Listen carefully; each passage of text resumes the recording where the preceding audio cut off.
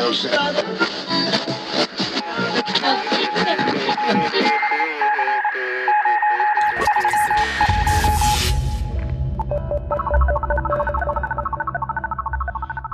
the podcast doors, Hal. It's Kubrick's Universe, the Stanley Kubrick Podcast.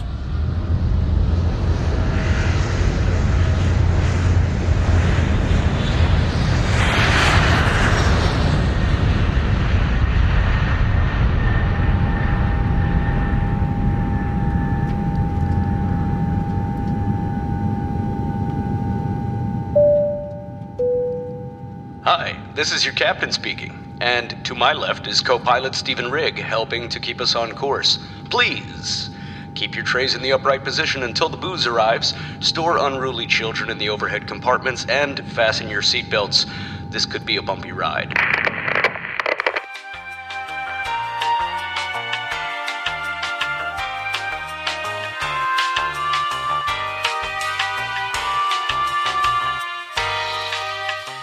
Ken Shane was born in London, England in the 1960s. He has been an assistant director for almost 40 years and worked as a production manager during that time as well. Now, one of Ken's first jobs was working for George Lucas on a little box office flop in 1980 called The Empire Strikes Back. He continued working straight on from that time and has over 100 film and TV productions on his resume. In 1985, he worked with Tobe Hooper on the insanely over-the-top space vampire classic Life Force, as well as on Ridley Scott's Legend, or Leg-End. He was busy as well in 1987, working on Superman 4, The Quest for Peace, John Boorman's Hope and Glory, and Steven Spielberg's Empire of the Sun. He went on to work on another massive box office flop in 1989, Tim Burton's Batman? He would work with Burton again on 1999's Sleepy Hollow, but not before being second unit assistant director on David Fincher's criminally underrated debut, Alien 3. Yeah, I said it's criminally underrated. Changed my mind. Ken served as AD on HBO's Band of Brothers in 2001, working with Spielberg again and Tom Hanks. Ken Shane has worked with everyone from Tom Cruise to Meryl Streep to Sir John Gielgud, Al Pacino, Gene Hackman, Christian Bale, Michael Keaton, Jack Nicholson, Johnny Depp, to Sigourney Weaver and Christopher Walken and beyond. Now, Ken moved to Vancouver, Canada in 2004 and has continued to work steadily in the Canadian film industry. Okay, but what has any of this got to do with Stanley Kubrick? Well, I'm gonna tell you. You see, Ken Shane was third assistant director on Kubrick's third anti-war masterpiece, Full Metal Jacket. So, now that we've completed the pre-flight check, you can put your seats back as we take off into Kubrick's universe once again and hear from Ken Shane about working with Kubrick and other areas of his long career in the movie business. We interviewed Ken in July 2020.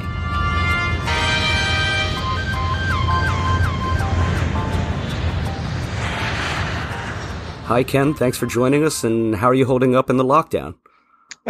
Having a great time. What can I say? Let's not be negative. Hear to that. Cheers.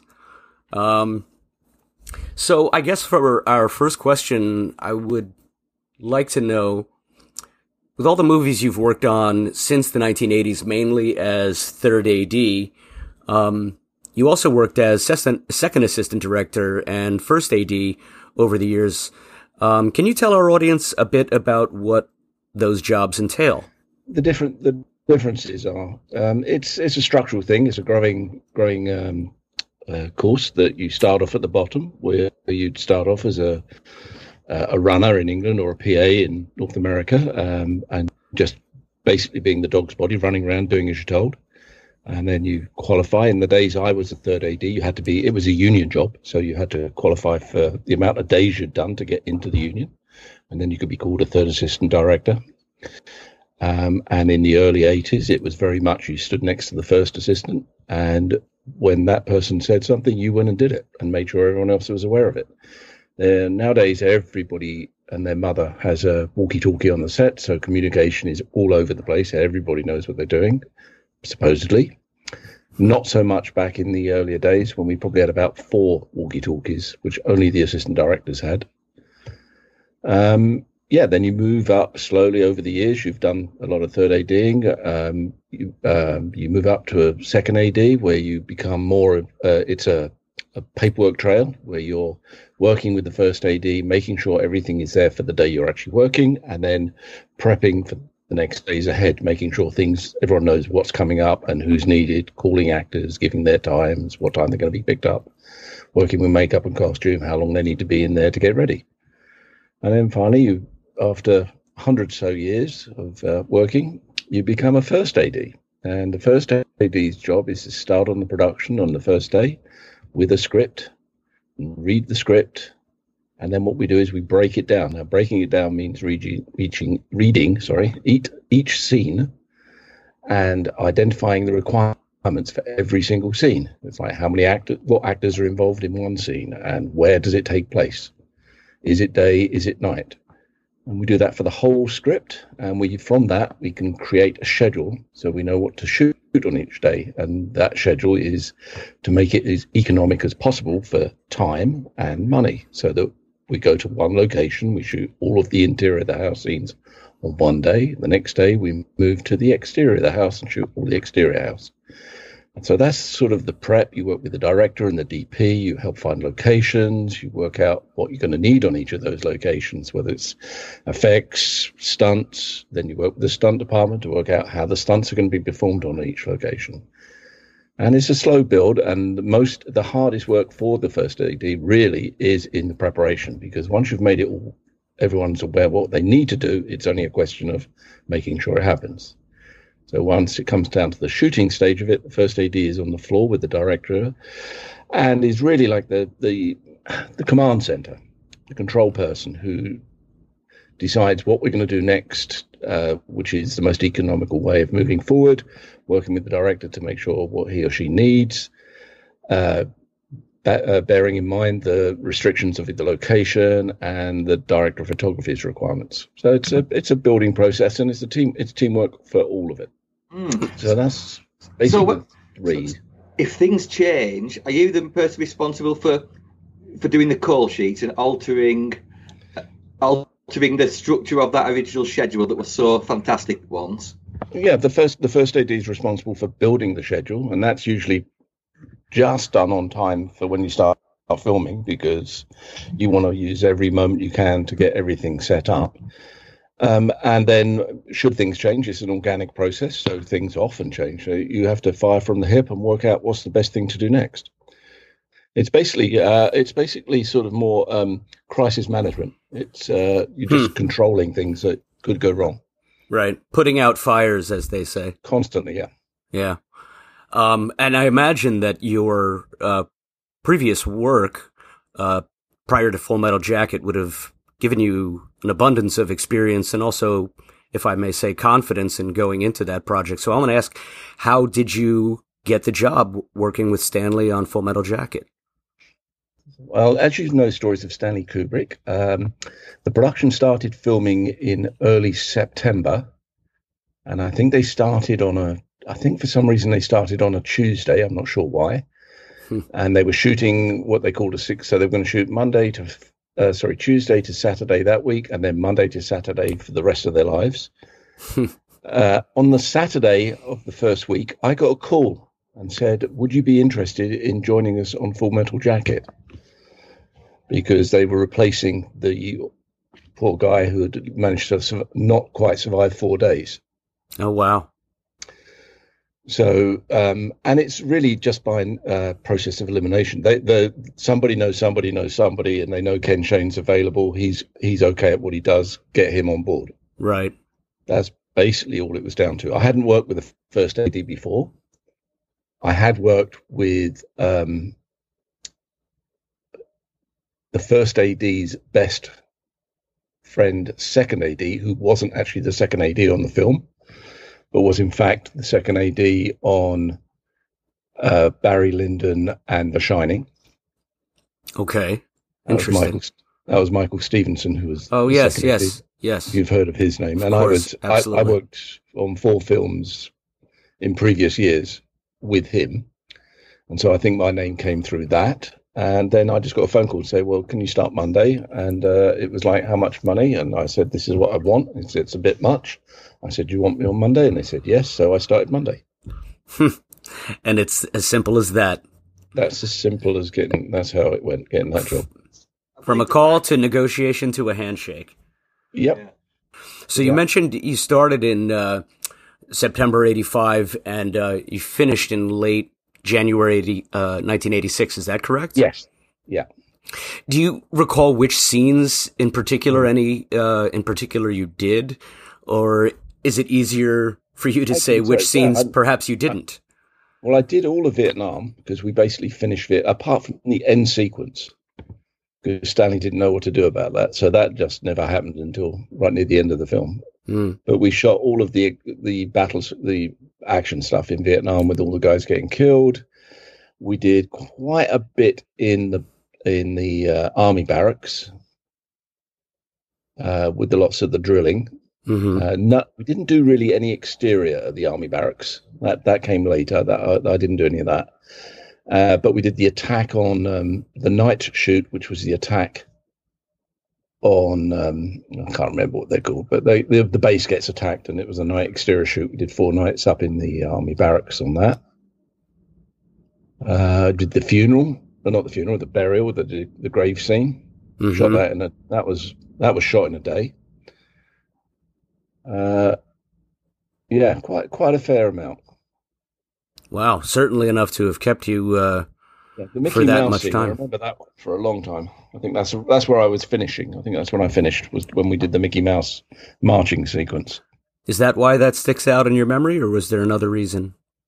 Was it stick out? No, just one of many that were things you had to do. I think they were very proud of themselves. They'd laid 1,000 foot of track, and they had 4 dollies traveling on the track. One just had the sound department on it with a metronome for playback and a beat, and then there were cameras, and then I had a pickup truck with a 5 kilowatt generator on it and some space heaters so that I could blow hot air into the actors' faces, because it was December and January in England, where it was rather cold. Right, of course.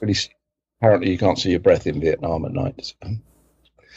But that was one of the many things that can go do that. Being in a tropical zone. Oh, that's just, brilliant continuity on all of your parts. So, speaking of the scenes you shot in Vietnam, the many of them, among them, there is a scene in which you appeared as a performer, as the clapperboard soldier.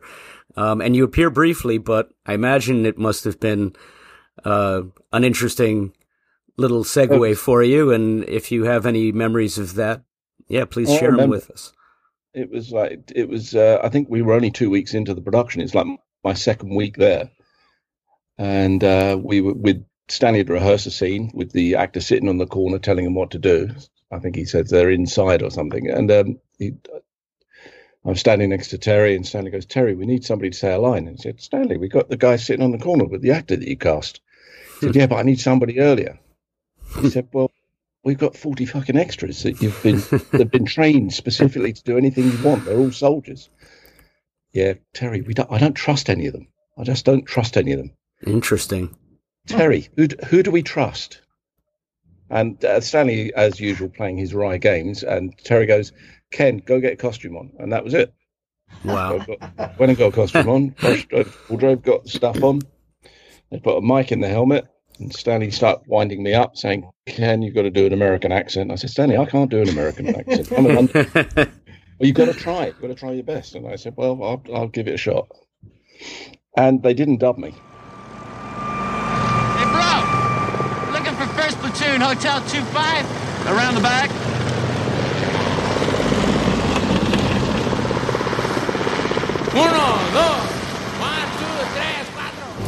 You certainly pulled it off. Yeah. I watched it again a few nights ago, and there's no telling that you're a Londoner at all. No.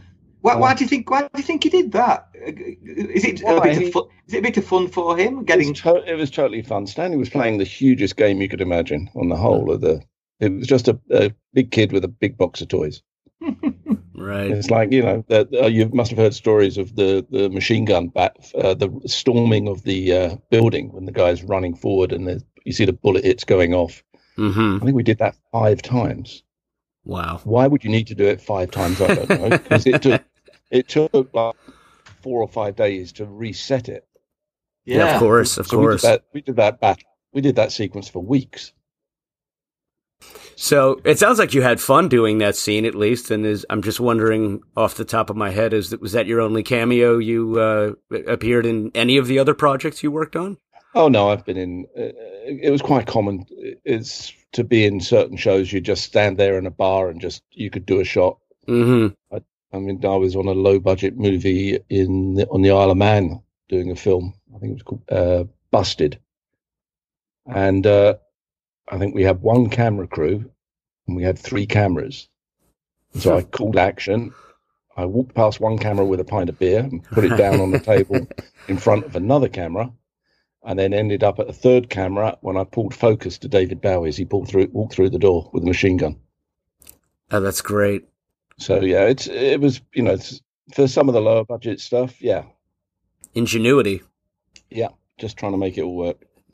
Well, I'm going to ask, what would you say was different with the shooting of Full Metal Jacket compared to some of the other films you worked on in the 80s?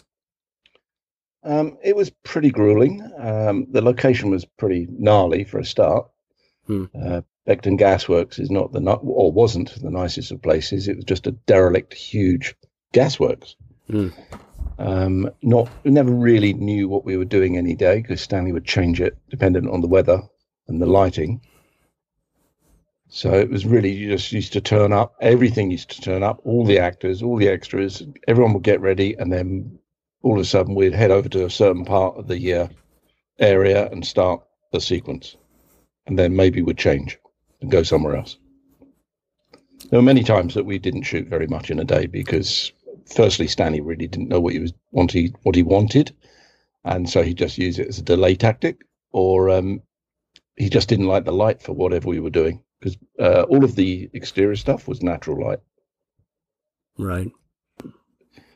I remember seeing it in the theater opening weekend, and a friend pointing out to me the lens flares that occur during some of those scenes, and he said, "Oh, but why would he leave that in?" And I, being 16, 17 at the time, just didn't think anything of it. I was just into the story, and the visuals, of course. But it's funny how, in all those years hence, you have directors like J.J. Abrams actually inserting, an abundance of it's really, really strange to see how the thinking has changed with approaching those. It doesn't take away any sense of naturalism, to my mind, but I wonder which of the actors you might have gotten along with, if any, in particular, during your time there.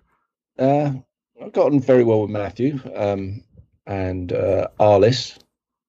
All the guys, they lived in a big house in the King's, or just off the King's Road. Adam was a bit kept himself to himself. He was a bit of there was not much acting required, really. He really was an animal in that way. Ed O'Ross was a cool guy. I liked Ed. Dorian, I felt sorry for Dorian. I don't think he really wanted to be there. But yeah, sorry. Any reason why that? I don't know. I just know he wasn't that happy with it, and the first opportunity he got, he wanted to go, so that's why he got killed first.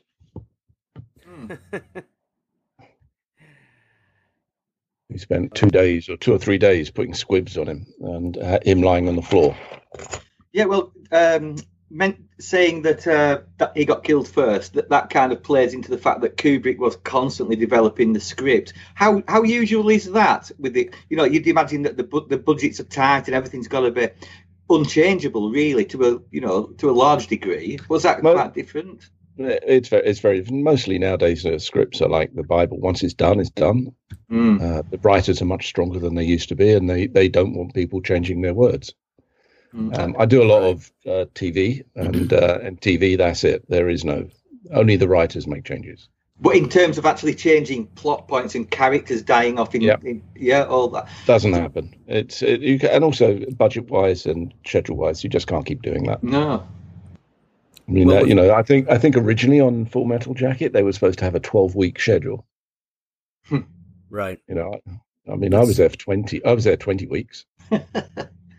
Well, I would like to toggle back for a second, since we were just speaking about the writer having the final say nowadays in everything.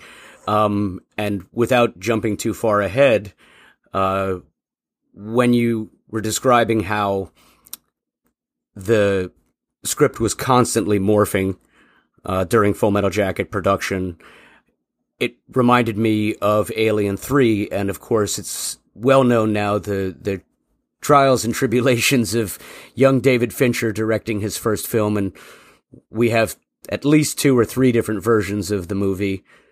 It seems that he was under enormous pressure to both create something that was of his own vision to bring to the Alien franchise, but also really to appease the studio in 20th Century Fox, and somewhere in between he got caught. Again, without jumping too far afield, I wonder if you had any thoughts about that as it pertains to your experience with the many changes made throughout the production of Full Metal Jacket. To be honest, I did, from the script that we had on Alien 3, nothing really changed while we were making it. But what happened was they reshot everything in LA afterwards. Right. So I worked on the second unit, and we did loads of stuff with animals, being terrified and being chased, and but it all got cut, and they redid a whole new different sequences that were not in the script that I had. So it was basically done after the fact. And I heard stories of we'd finish on a set, it would be junked, and then apparently he'd make sure it was unjunked and shipped to LA. Wow. Interesting. So that went on for that. So as far as the script goes, when we were working, we had our sequences to shoot, and we just shot them. Pretty ambitious, for lack of a better word, for a freshman director to... Absolutely, yeah. To have that much power over the producers to insist on that happening. So... And unjunk sets, as you say. Yeah, literally. I remember them guys were saying, we just start skipping that. And we were told to pack it up. Wow. Well, we'll come back to that, because I would like to know how you found it working with Fincher on his first film, especially since he's since become a very respected director and very known in pop culture. But to go back to Stanley for a moment, you just have to ask a general question, how did you find him to work for? How did I find him to work for? He was, what affected me was very little. It was just tough work. He was very personable. He would always talk to you. He knew everyone's name. He was just very demanding in what he wanted. But as far as working with him, he wasn't, I wouldn't say he was pleasant enough, because he wasn't very pleasant to everyone. He used to shout and scream at people a lot. And I got shouted and screamed at by him a lot, which wouldn't be allowed these days. It would be, there will be an HR issue, and something would have happened. But that was in the early 80s. But you just take it on the chin and get on with it, because that's how it worked. I suppose times were tough for back then anyway. In general, weren't there a little bit? We were just less understanding of people's feelings and thoughts. So I think it's progressed a lot now that we actually do take consideration of what people go through in life, and it's not all about bullshit and bullets. Yeah. Indeed. And I wonder, as a sidebar, if there were some aspects, if not within yourself, maybe you sensed it in others, that people were willing to put up with the bullets and the bullshit because here we are working for Stanley Kubrick, etc.? I think to be honest, I think the only one really who did that was Dougie. Nobody else, to be honest, gave a fuck. They'd just leave if it came to it. Loads of people walked out of it. 'Cause I'm not putting up with that shit. But obviously, it was a huge credit for Doug Milsom. So in credit to him, he had survived Barry Lyndon and The Shining. So, so he'd survived, and he knew Stanley. So he just knew how to take it. But he took a lot of shit. Yeah. Yeah. But for no reason, really, because Stanley was photographing the movie anyway. Right. Well, so for him, I guess it was simply the prestige of saying, totally. I totally understand. It's you come out of that and you've got the DP credit. That's pretty serious. Absolutely. And it's worth it. But for me, it's like if it had gone south for me, and I would have walked if I hadn't got fired, I'd have walked. What, did you get fired? Hey, I was going to ask that. Oh yeah, I got fired. Because Stanley found out how much money I was earning. Wow. I suppose, was it Warner Brothers that paid all the bills rather than Kubrick's company? Well, it's not. It doesn't quite work that way. It was done by a production company, and on that show it was called Harrier Films, which is a bird of prey. Right. I think The Shining was done by Hawk Films. Right. And I would think you'll find if you go back, all of them were made by Birds of Prey. Yeah. So Warner Brothers fronted the money to Harrier Films. Stanley's company owned all the lights, all the cameras, all the trucks. So there was a reason he was invested in it. Yeah. He just decided that I was earning too much money because I'd got the deal I wanted. And we were doing such stupid hours and on a 6-day week. So he decided, well, we should get rid of him and save some money. So they got rid of me. They didn't replace me. They just went ahead with one person less. Right. Was that Terry? Sorry? Was that Terry Needham who was left? Well, Terry and Chris. Yeah. Terry Needham was first. Chris Thompson was the second. And then a guy called Steve Milsom was like the runner. Right. You know, it's always interesting to hear the duplicitous nature of Kubrick because your honesty is invaluable and it's fascinating. And yet, when we spoke with Keir Dullea and others who would say, you know, he never raised his voice to me. He was always, you know, very kind and very listening. But those of us who've been fascinated with Kubrick for all these many years, we know that there's, you know, one side of the story, the other side of the story, and then there's the truth. And like life itself not being black or white, there is that gray area in which the truth lies. Yeah, I've seen him tear a strip off of a couple of actors that wouldn't be allowed today. Right. So to say he doesn't raise his voice, I think, or didn't raise his voice, I think was a little bit misleading. That it's, you know, that's how things worked. You take it on the chin. It's like, okay, well, he wants to get rid of you because you're earning too much money. Okay. Yeah. Stanley was an insomniac, and a very intelligent guy. Don't get me wrong. He knew exactly everything about everything, or he thought he did. But so you couldn't pull the wool over his eyes. So he knew what was going on all the time, and he would. I mean, he'd be on the phone at 5 a.m. All the HODs were bought at that time the mobile phone, which was that awful great big Vodafone brick. Yes. Huge thing. It was massive, but they all had to have it, and they had to have it all on all the time, just so he could get hold of them whenever he wanted. I mean, we did. I mean, stupid things. I used to now and then. Be Ken, you got to meet the extras at Charing Cross. Charing Cross is the centre of London. It's the official centre of London. So Charing Cross Station is always known as the centre of London. So meet the extras at 6:30 and call Margaret. So they'd send a coach. 40 extras would all get there. I'd tick them all off, and if at 6:30 I'd phone Margaret from the payphone.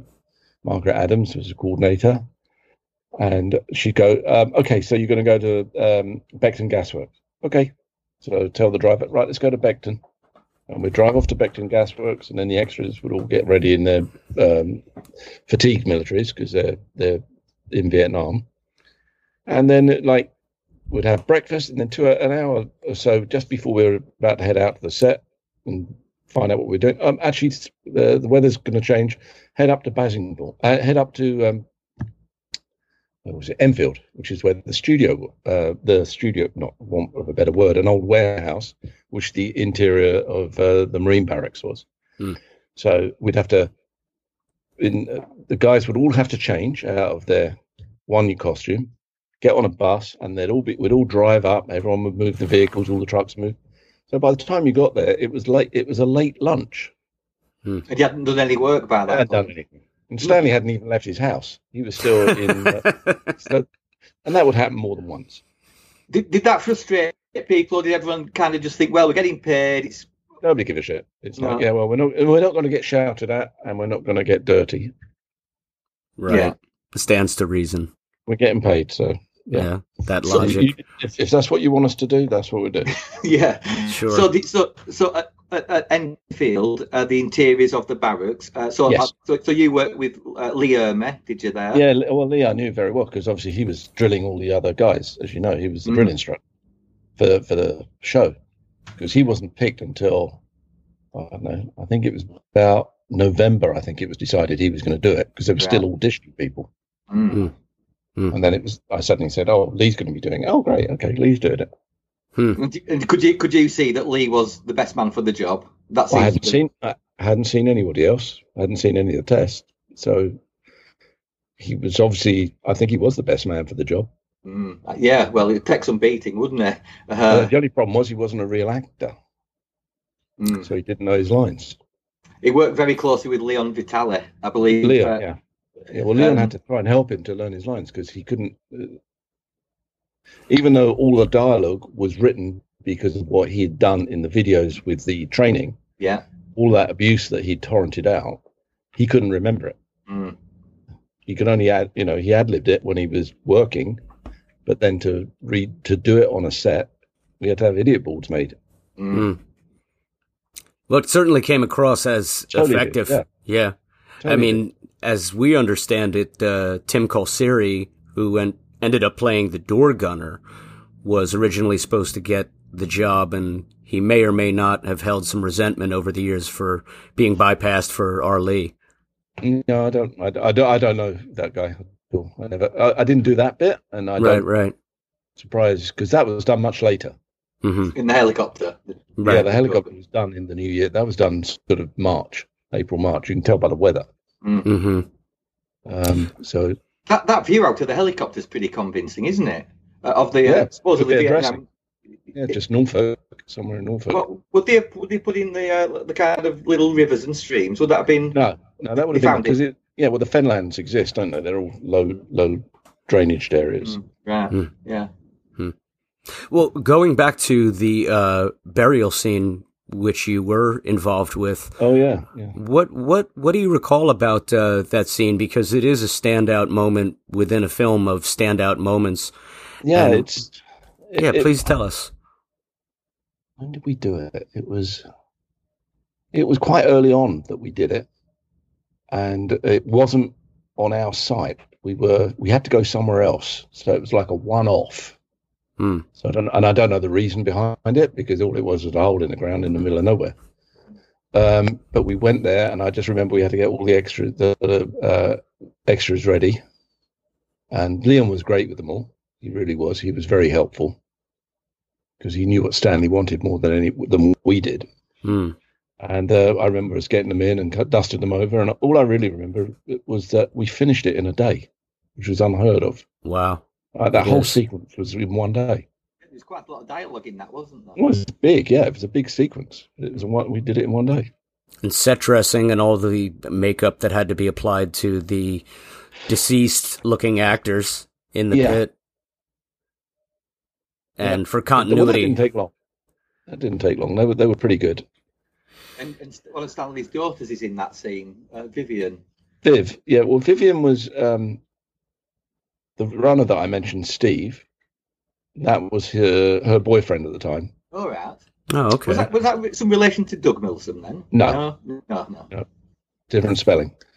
He went on to carry on as a third AD for a couple of years, but then he moved off teaching wind sailing or something.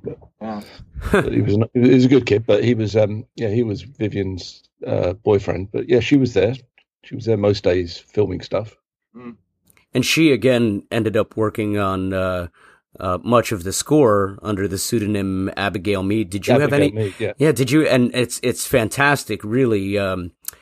Avant-garde or experimental would be a better word than avant-garde for it, but it is signature to the film. Did you have any idea at the time that she was going to be working on that as well? No, not at all. No, I mean, she was just a nice kid on the set who took a load of stills and ended up filming things. Yeah, there's a much, wanted documentary coming from that footage, the likes of which we don't know if Kubrickdom will ever see, but there's a lot of clamoring for it to this day. She shot a lot of stuff. I tell you. I remember her doing it. I think we've heard something like 50 hours. I think that's the official. It's a lot. Idea. I just know she was there most days doing stuff. Because she did a great one with The Shining, didn't she? The making of Shining. That was a fantastic. I think it was about 30 minutes long, but you could tell she had an eye for getting into the thick of it. Well, I want to get to some other questions about your great career, of course, beyond Full Metal Jacket. It's not over yet, I know that. I did say beyond. Jason, before we move on to any other films, can I just ask Ken about the scene? I'll show you the picture first, then say as we described it. The long kind of sad tracking shot where there's 2 or 3 tanks in the foreground blasting. That was that very technical shot. Could you show me that again? Because I think I was in that one.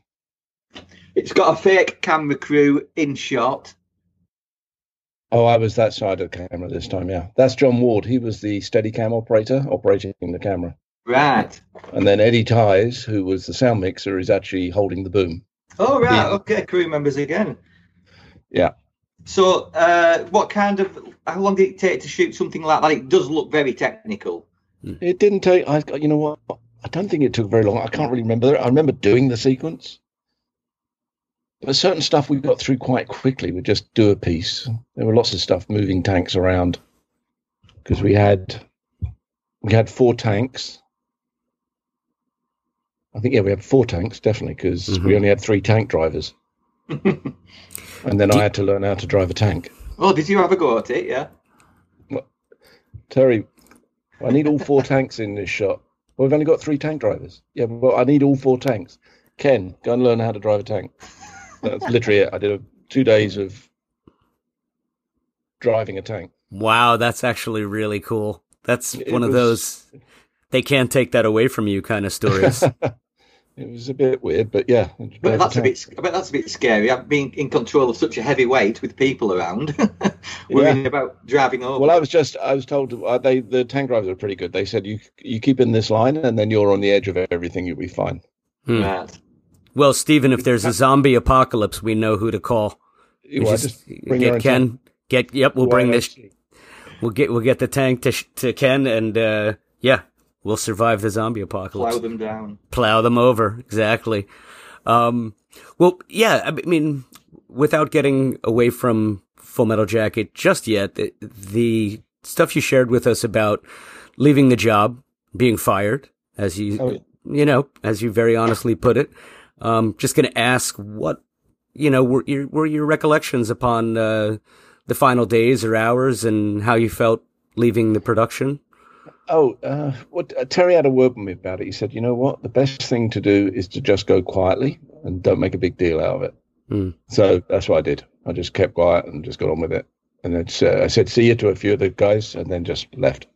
That was it. Terry, when did I see Terry again? I worked with Terry Needham again on Empire of the Sun. He was the unit manager in Spain.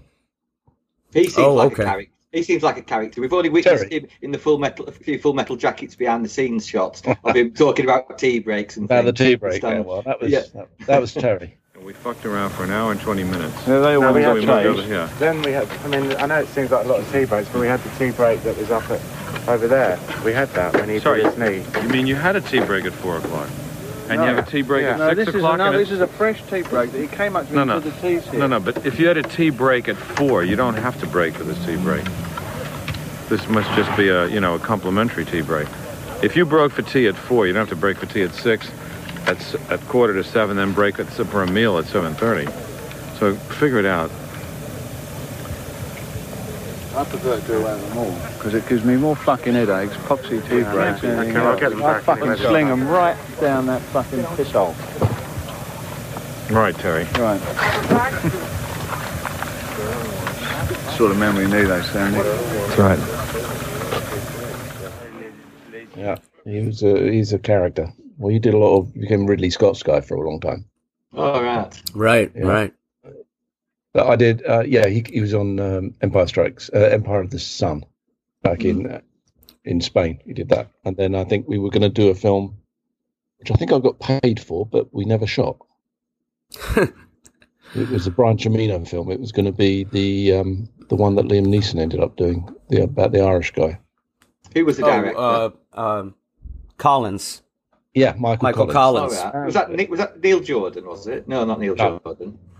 I don't know who did it in the end. It might have been Neil Jordan, but Michael. I think Cimino was going to do it, and Terry was going to first it. Stevenson was going to be the second AD, and then he said, "You want to come on board with me?" And I came on, and I did a week, and then the job just folded. I suppose there's a lot of that goes on, isn't there? Like films changing heavily changing the goalposts from a new director comes in and everything is up in the air again. Well, things change a lot. Some people, it just, for many reasons. I mean, I was on a movie in Ireland with Jennifer Love Hewitt and Kit Pardue, and they'd flown over. They were in Ireland. We were on tech surveys. We were about to have the production meeting on the Wednesday, and we were going to shoot Monday. And the production manager called us in and said, "Okay, guys, you're all going to go home." Because the money didn't come through. The producer had screwed up, and the Irish government, the way they got the money from the film financing in Ireland, he'd got it wrong. So we just didn't get the money. So that was it. Right. Wow. On Full Metal Jacket, you mentioned that there was the very last scene is the Mickey Mouse thing, which you were there at. The scene that you mentioned that you didn't shoot, was that the interior?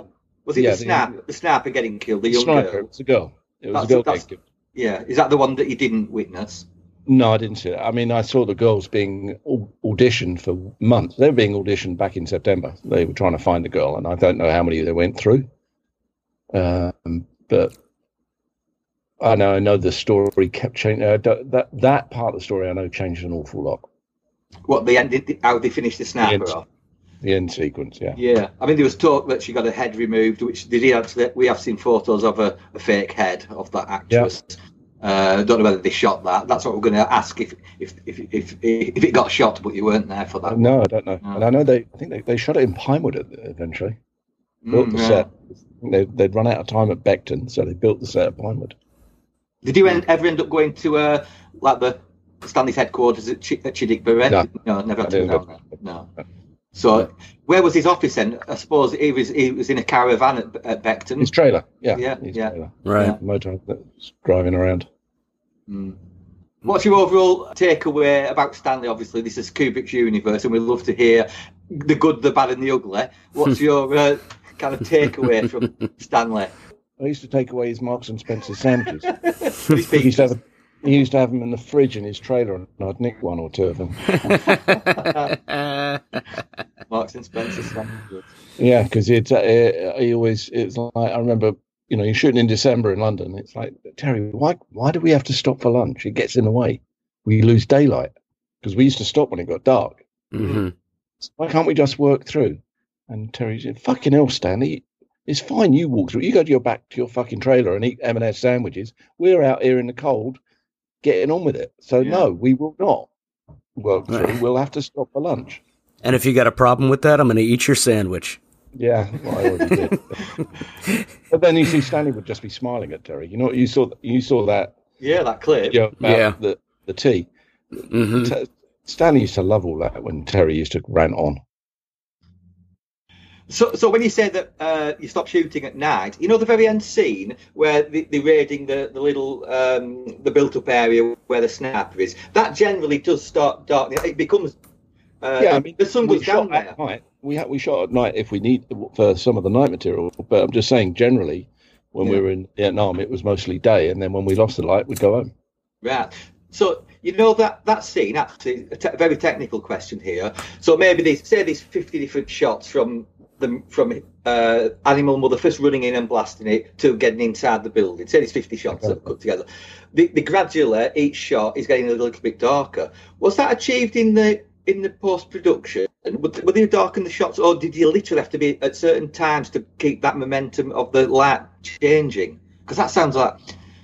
I don't know how he did it. I mean, we just shot it. So it was done during the day at whatever time. But we used to do it, and it was hardly ever in sunlight. We would never shoot a sequence like that in daylight, in sunlight. It would always be grey.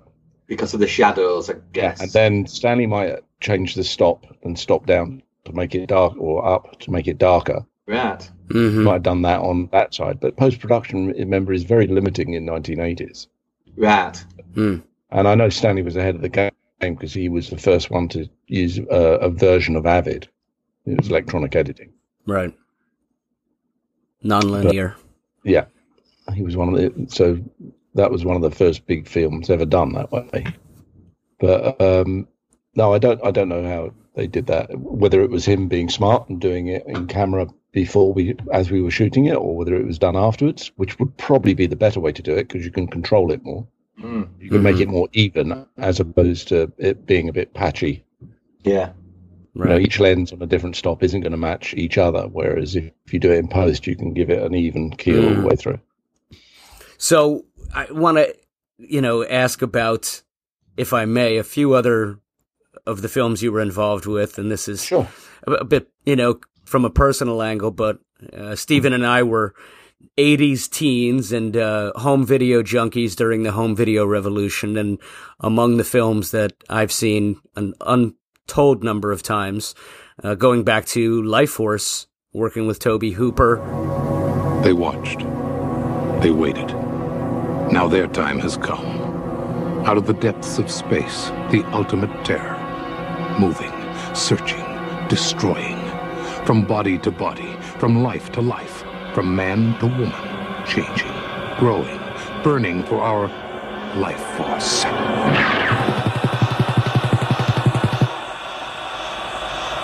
From the director of Poltergeist, from the special effects creator of Star Trek, the motion picture, Life Force.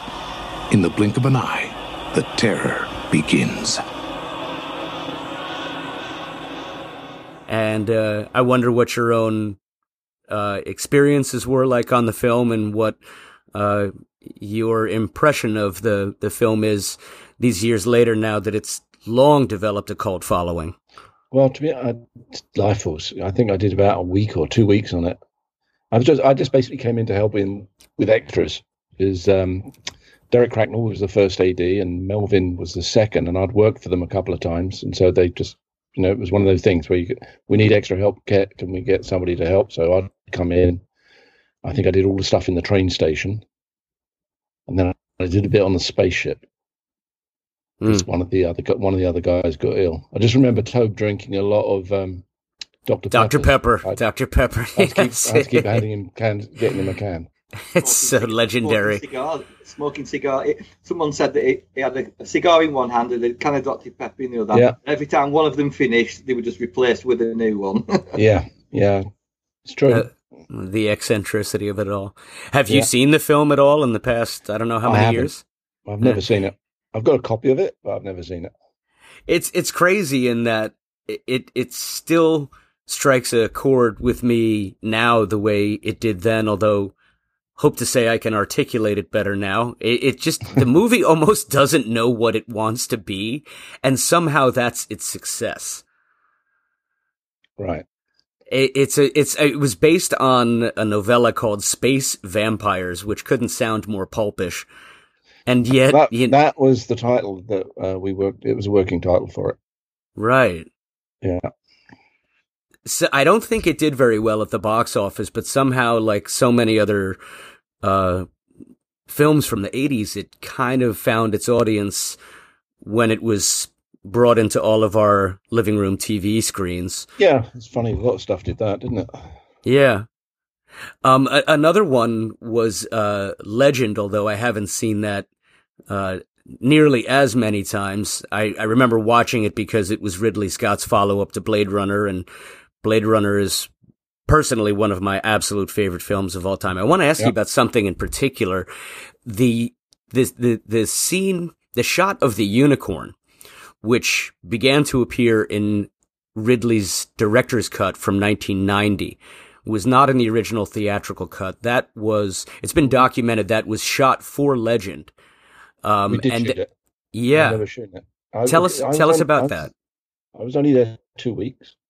Yet again, I was brought in to help because they were filming on the Bond stage at Pinewood, the original Bond stage. Right. Before they burnt it down. Mm-hmm. But there's another story. Right. And it was because they had the forest set, which was so huge, they couldn't communicate properly. So they just wanted somebody else with legs to run around and communicate. Mm. So I filmed stuff with Tom and Mia, and then obviously the dwarves, and then I didn't film with Tim, but I know we did a shot we did shots of a unicorn. I don't know why we did them. I just know we did them because it was Vic Armstrong's horse, I think.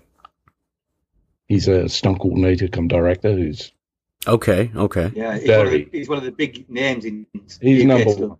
Yeah, he's been number one for a long time. Was Anyway, was he the guy that doubled Harrison Ford a lot in the Indiana Jones? He did the Indiana Jones films. He's in the film. Oh my gosh, that's where I know his name from. Of course. But his family big into. He's got a stable, I suppose you call it, in England, and I think it was his horse, and I think he was around, which is why we shot the horse, because he could bring it in. He wanted it to be around because they had to stick an appliance on the horse, obviously, because guess what? There aren't real unicorns. Right. But yeah, that was really all I was helping on that one. Just sort of helping navigate Tom and Mia around the set so they can get lost half the time for the 2 weeks I was there. And then I carried on working at the studio on another film, on another stage called it was called Dream Lover, which was photographed by Sven Nykvist and directed by Alan J. Pakula. And I remember one day while we were filming that we did our usual. I got David Tringham and Michael Stevenson. We got in my car, and I drove them down the pub, down the Black Horse, just outside Pinewood, which is where we used to go for lunch, have a couple of pints, talk about the call sheet, and then I drove them back. And as we're driving back, I see this smoke. We'll go, what the fuck's that? And as we're getting close to Pinewood, we can see the Bond stages on fire. So as we drove into the studio, the guy said, we're going to get out of the gate and find out what's going on. And then I drove towards the back of the studio, which was where our stage was. And as I'm coming parallel to the road where the Bond stage was, Tom Cruise was running down, and he stopped at the car and he saw me and said, Ken, what do I do? What do I do? And I said, just get in the car with me, Tom, and we'll go over to my stage. So he gets in the car and I drive him. He was panicked. And so I drove him over to our production offices where everyone was not there at lunch, but the publicist was. And I took him up to the publicist, and she knew him. And I sat him down and we phoned their office and said, just so you know, Tom's over here if you need him. And he's just having a cup of tea and he's safe. Because obviously it was a huge big to do. And the production shut down, obviously, for a while until they could work out what they were doing. And that was a very early film for Tom, wasn't it? 85. 85. And he ended up with 84 when it shot, and he ended up with Kubrick, didn't he, on his final film? Yeah, they did indeed. Yeah. Yeah. Do we know how the fire was? It the fire? It was a gas. Apparently, there were gas bottles on the stage, and I don't know how, but they started the fire. I know the worst thing was that they said, "Oh, first shot after lunch, guys, will be on the Titan." Now, the Titan crane was a one-off crane built by Chapman from America, which was a vehicle with an articulated arm that was controlled by mercury balancing. Oh. So they drove it onto the stage and it melted. Oh my gosh. Oof. Yeah. Oof is right. And that was the only one in existence, was it, in It was England? the only one in Europe. In Europe, yeah.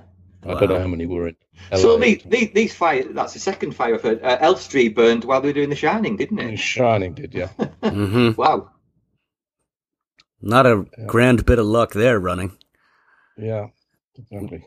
Well, I think it's so interesting that you were in fact involved with the shooting of the unicorn sequence. Only want to touch back on that because in the Blade Runner sphere, there has been so much conjecture, and you've had people involved with the production of Blade Runner and Legend who've given conflicting accounts as to whether or not Ridley had intended to use the unicorn shot all along in a different cut of Blade Runner, which of course was first seen in 1990 as the director's cut. I think he's since done it 3 or 4 times over. Because we were shooting it, as far as I'm aware, we were shooting a test. Mm.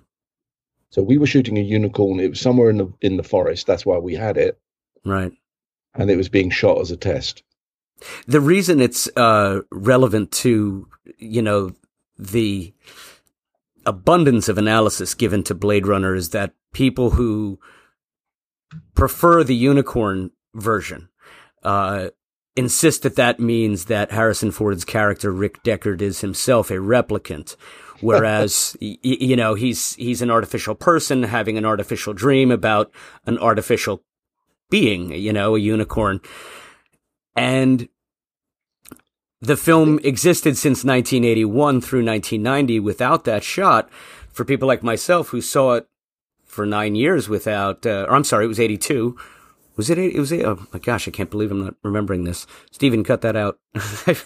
I should know these things. Anyway, it had a very different. The film was like a futuristic detective film noir. Yeah. And once it achieved its cult status, suddenly it was turned on its ear when we have the introduction of the one solitary unicorn shot. Harrison's kind of drifting in and out of consciousness at his piano in the apartment. And to those Blade Runner fans who prefer the version with the unicorn, right? No, that's it. It has to mean that, Deckard is not a real human. And because I've read about the number of different takes that people who were there have on it, I just I find it interesting what you're bringing to the mix, because it's one of those things that no one will ever have the right answer. Of course, Ridley himself is very insistent that he always intended for Deckard's reality to be as an artificial person, that he was never a human. And yet it kind of belies the fact that he never really came forward and said that until people in the early 90s started saying, well, what does the unicorn scene mean? What does that mean? It must mean, I think it means... I think people think too deeply about stuff that's just a piece of entertainment. You're right. You don't need to analyze it that much. I agree. And it happens... Like, you enjoy it, it's good. If you don't enjoy it, then it's not good. It's not... Are you sure you agree, Jason? It sounded like you were trying to analyse it then. Well, I do, but I mean, just for my own, mental perusal, if you will. And at the same time, I'm not trying to get to any hard truth. I just find it interesting. I like looking at things like an onion and trying to peel back layers of causation until you can come to some semblance of, if not truth, but understanding. I don't think I've seen Blade Runner for so long. I don't think it had the unicorn in it. So I don't even know if it was the one that we shot. Mm. Because it was quite a beautiful horse. And it looked very fairy tale-ish. Yes. When we shot it. So I don't know if that's the one you used. Well, speaking to your point about, hey, don't read so much into it. Did you enjoy it? It's a movie. That does tend to happen more in Kubrick's films analysis than perhaps any other director from the latter half of the 20th century. Everybody pores over everything. Well, why is the chair in this shot? And then we cut to a different angle and the chair's not there in The Shining, for example, and on and on and on. Oh, well, the thing is with Kubrick, though, is a lot of it he doesn't give a shit anyway. Right. I mean, there were stories of when they were doing Eyes Wide Shut, and I'm not sure there was a big named actor that had been in the show, and Stanley wanted to do a reshoot, and he said, "Well, what does he want to reshoot it for?" We were all happy with it, and Stanley wants to change the curtains in the background. So this actor said, "Well, I'm not going back for that. That's ridiculous." So Stanley reshot everything without him. Got a different actor. Wow. Because he wanted different curtains. Right. Do you think he really did want different curtains, or do you think he wanted a different actor? and he used that as a reason? Could be both. Yeah, could be. Mm-hmm. Sounds more feasible. Well, no, not really. He wouldn't bother asking him to come back. He'd have just got rid of him and redone it. Mm. Yeah, but contractually, he might have had to. No. It's recast. I wonder if that were Harvey Keitel. Harvey Keitel was it? Right, yeah. It was Harvey Keitel. Mm. And they later shot it with Sidney Pollack. Ended up playing that, didn't they? Yeah. Yeah. I was just going to mention, you worked with Meryl Streep on Plenty. Yeah. What was she like? I've always been fascinated by her. She kept herself to herself. She was a very pleasant lady, very professional. No, she was lovely. She was good to work with. It was a tough show because it was filming in houses in London, which is not easy with a whole film crew. And then we went to Belgium and France and Tunisia, and that was quite hard going.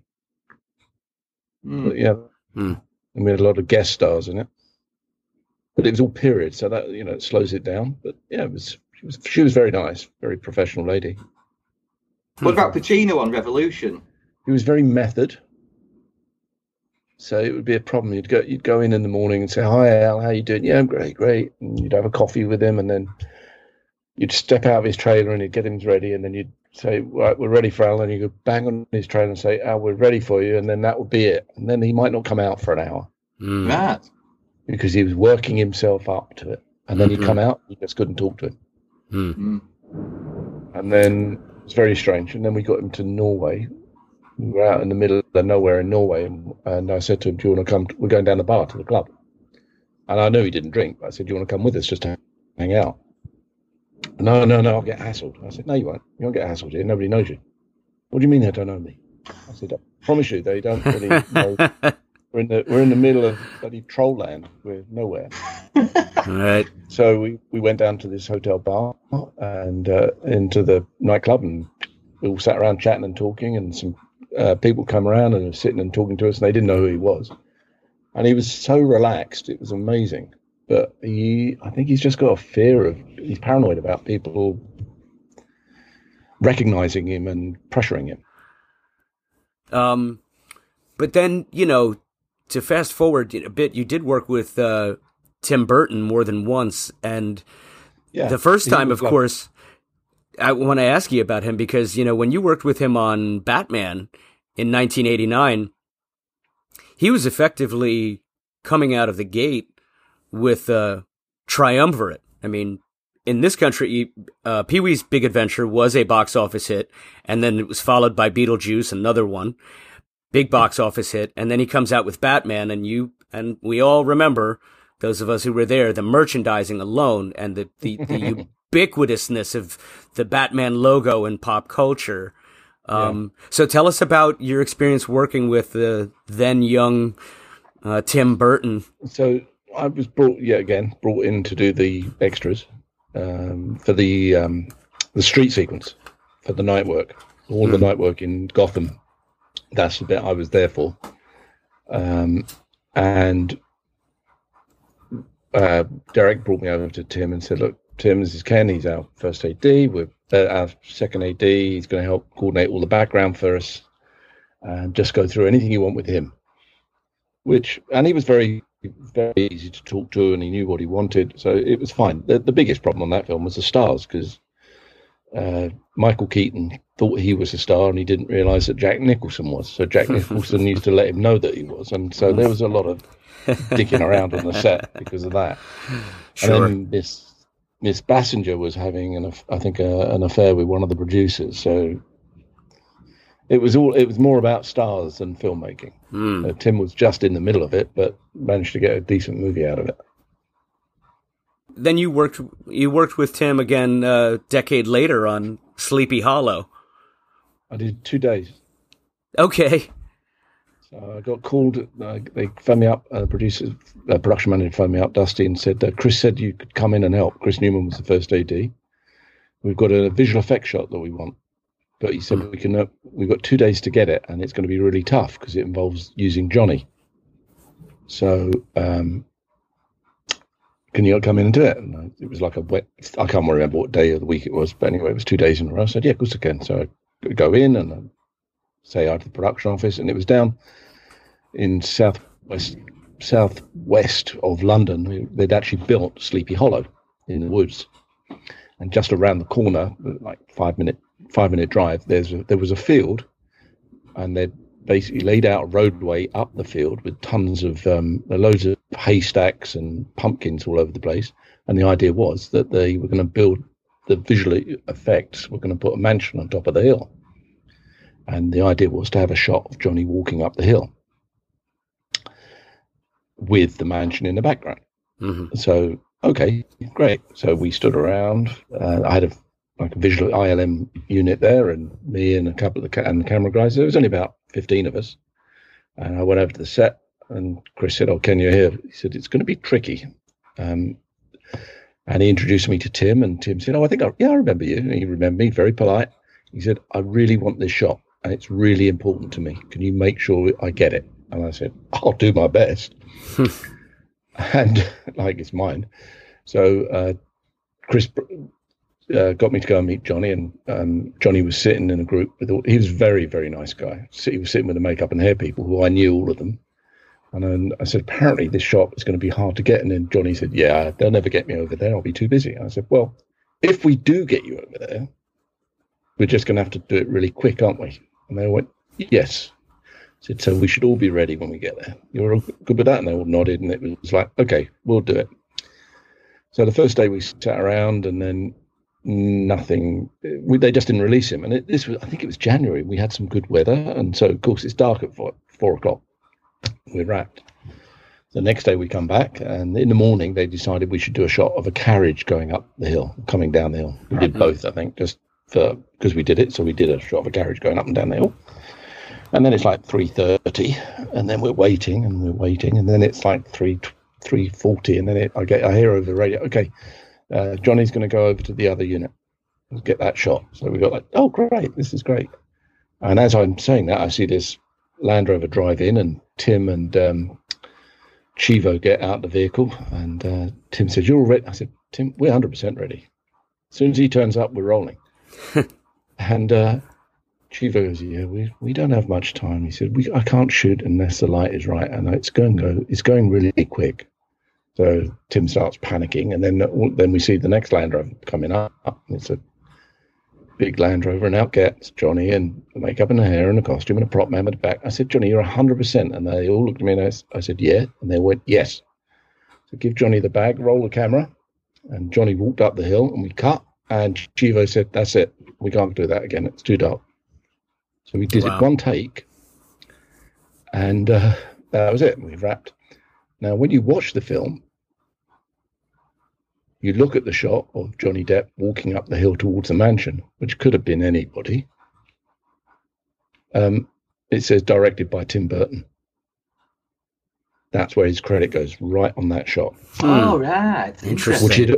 Which he had planned from the beginning. Wow.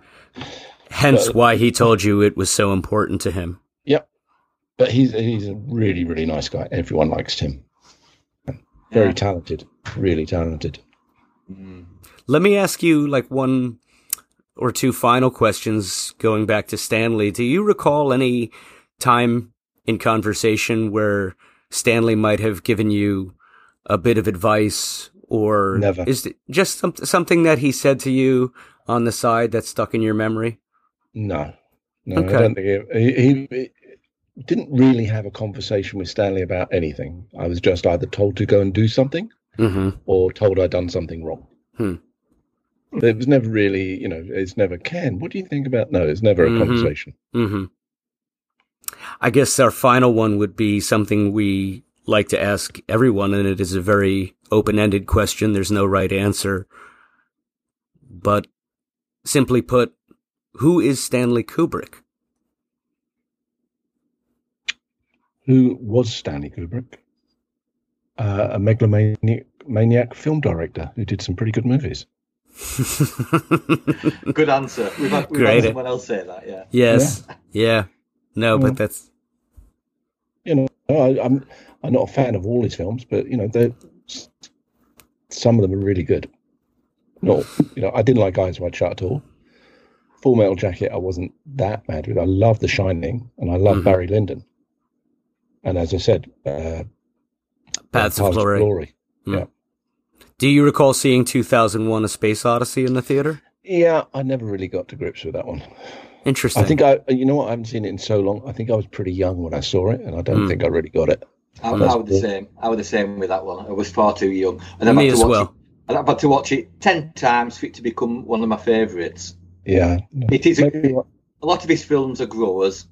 Yeah, sure. Yeah.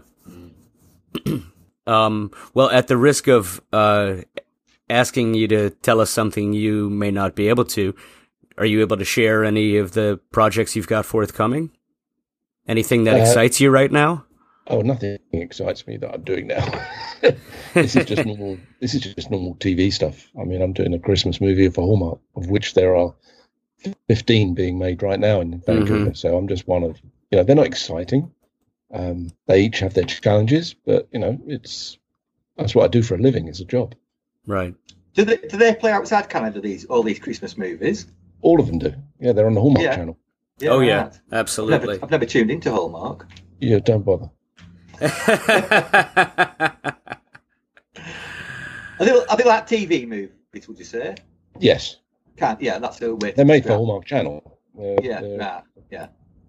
And everything ends happily ever after. And it's really lovely and sweet. Nobody gets hurt. There's no fighting because they can't afford it. No fun. There's no fun there, is there? It's fun. It's a nice script. It's nice to do something that's clean. Yeah. And you can get home at the end of the day and you know where you are. Yeah, great. It's a job. Well, I can tell that with some of the early films you worked on, you've been in the trenches. So I think it's time you got a bit of peace in your job. No, trenches still turn up now and then. Right, yeah.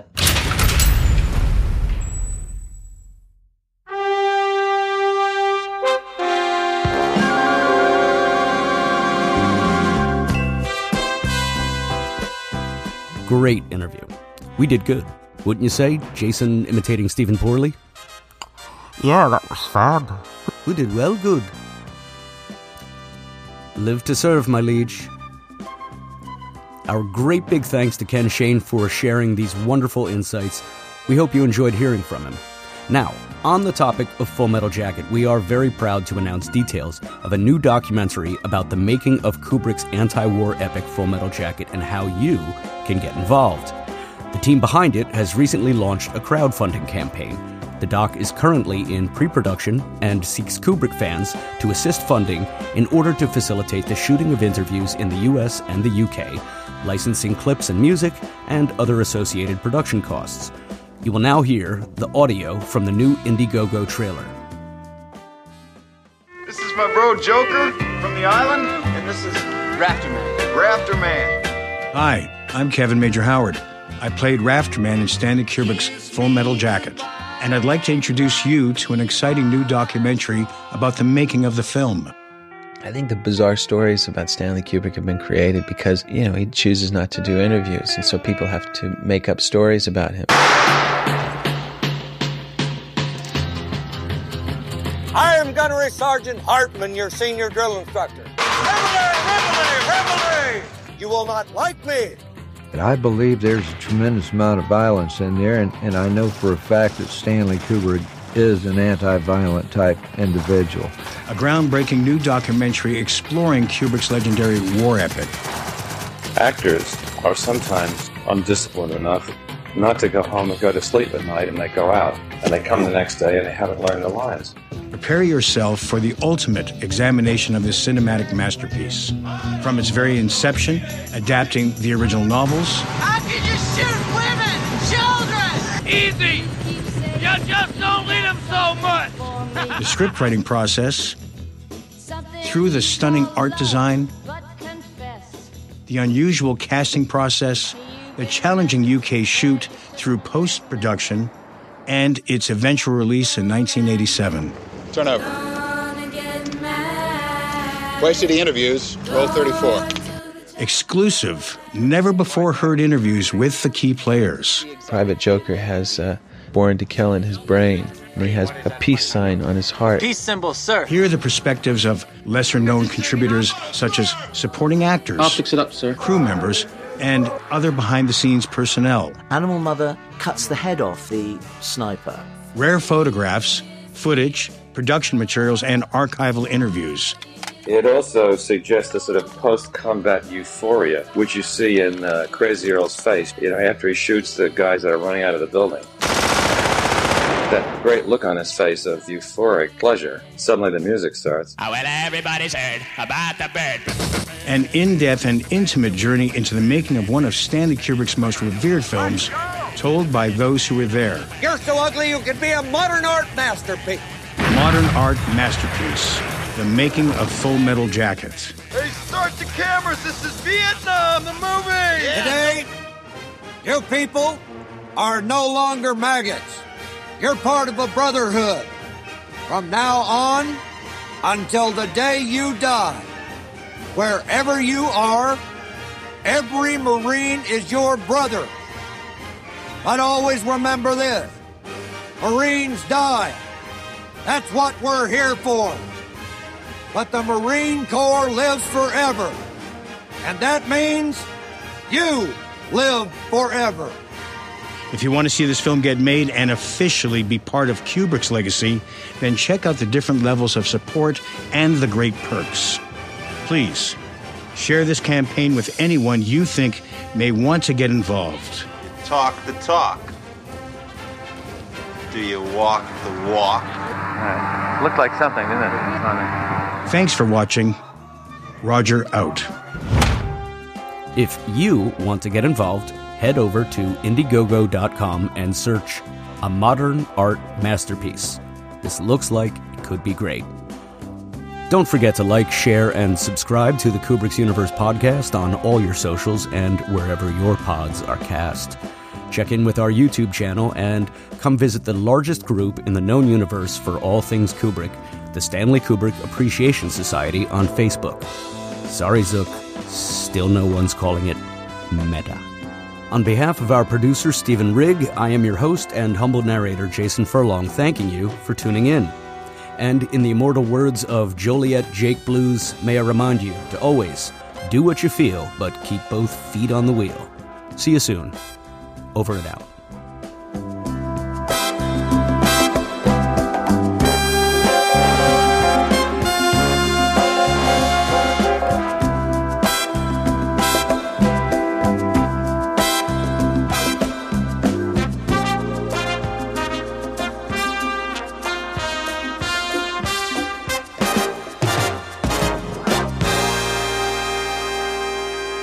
It's Kubrick's universe.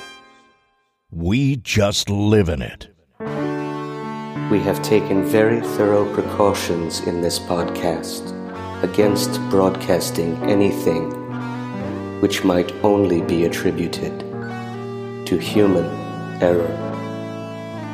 These guys aren't scientists. They're making it up as they go along. Thank you for listening to the Stanley Kubrick Podcast. Come back soon. It was real nice talking to you. Bye. Over and out. This show comes to you from the Stanley Kubrick Appreciation Society.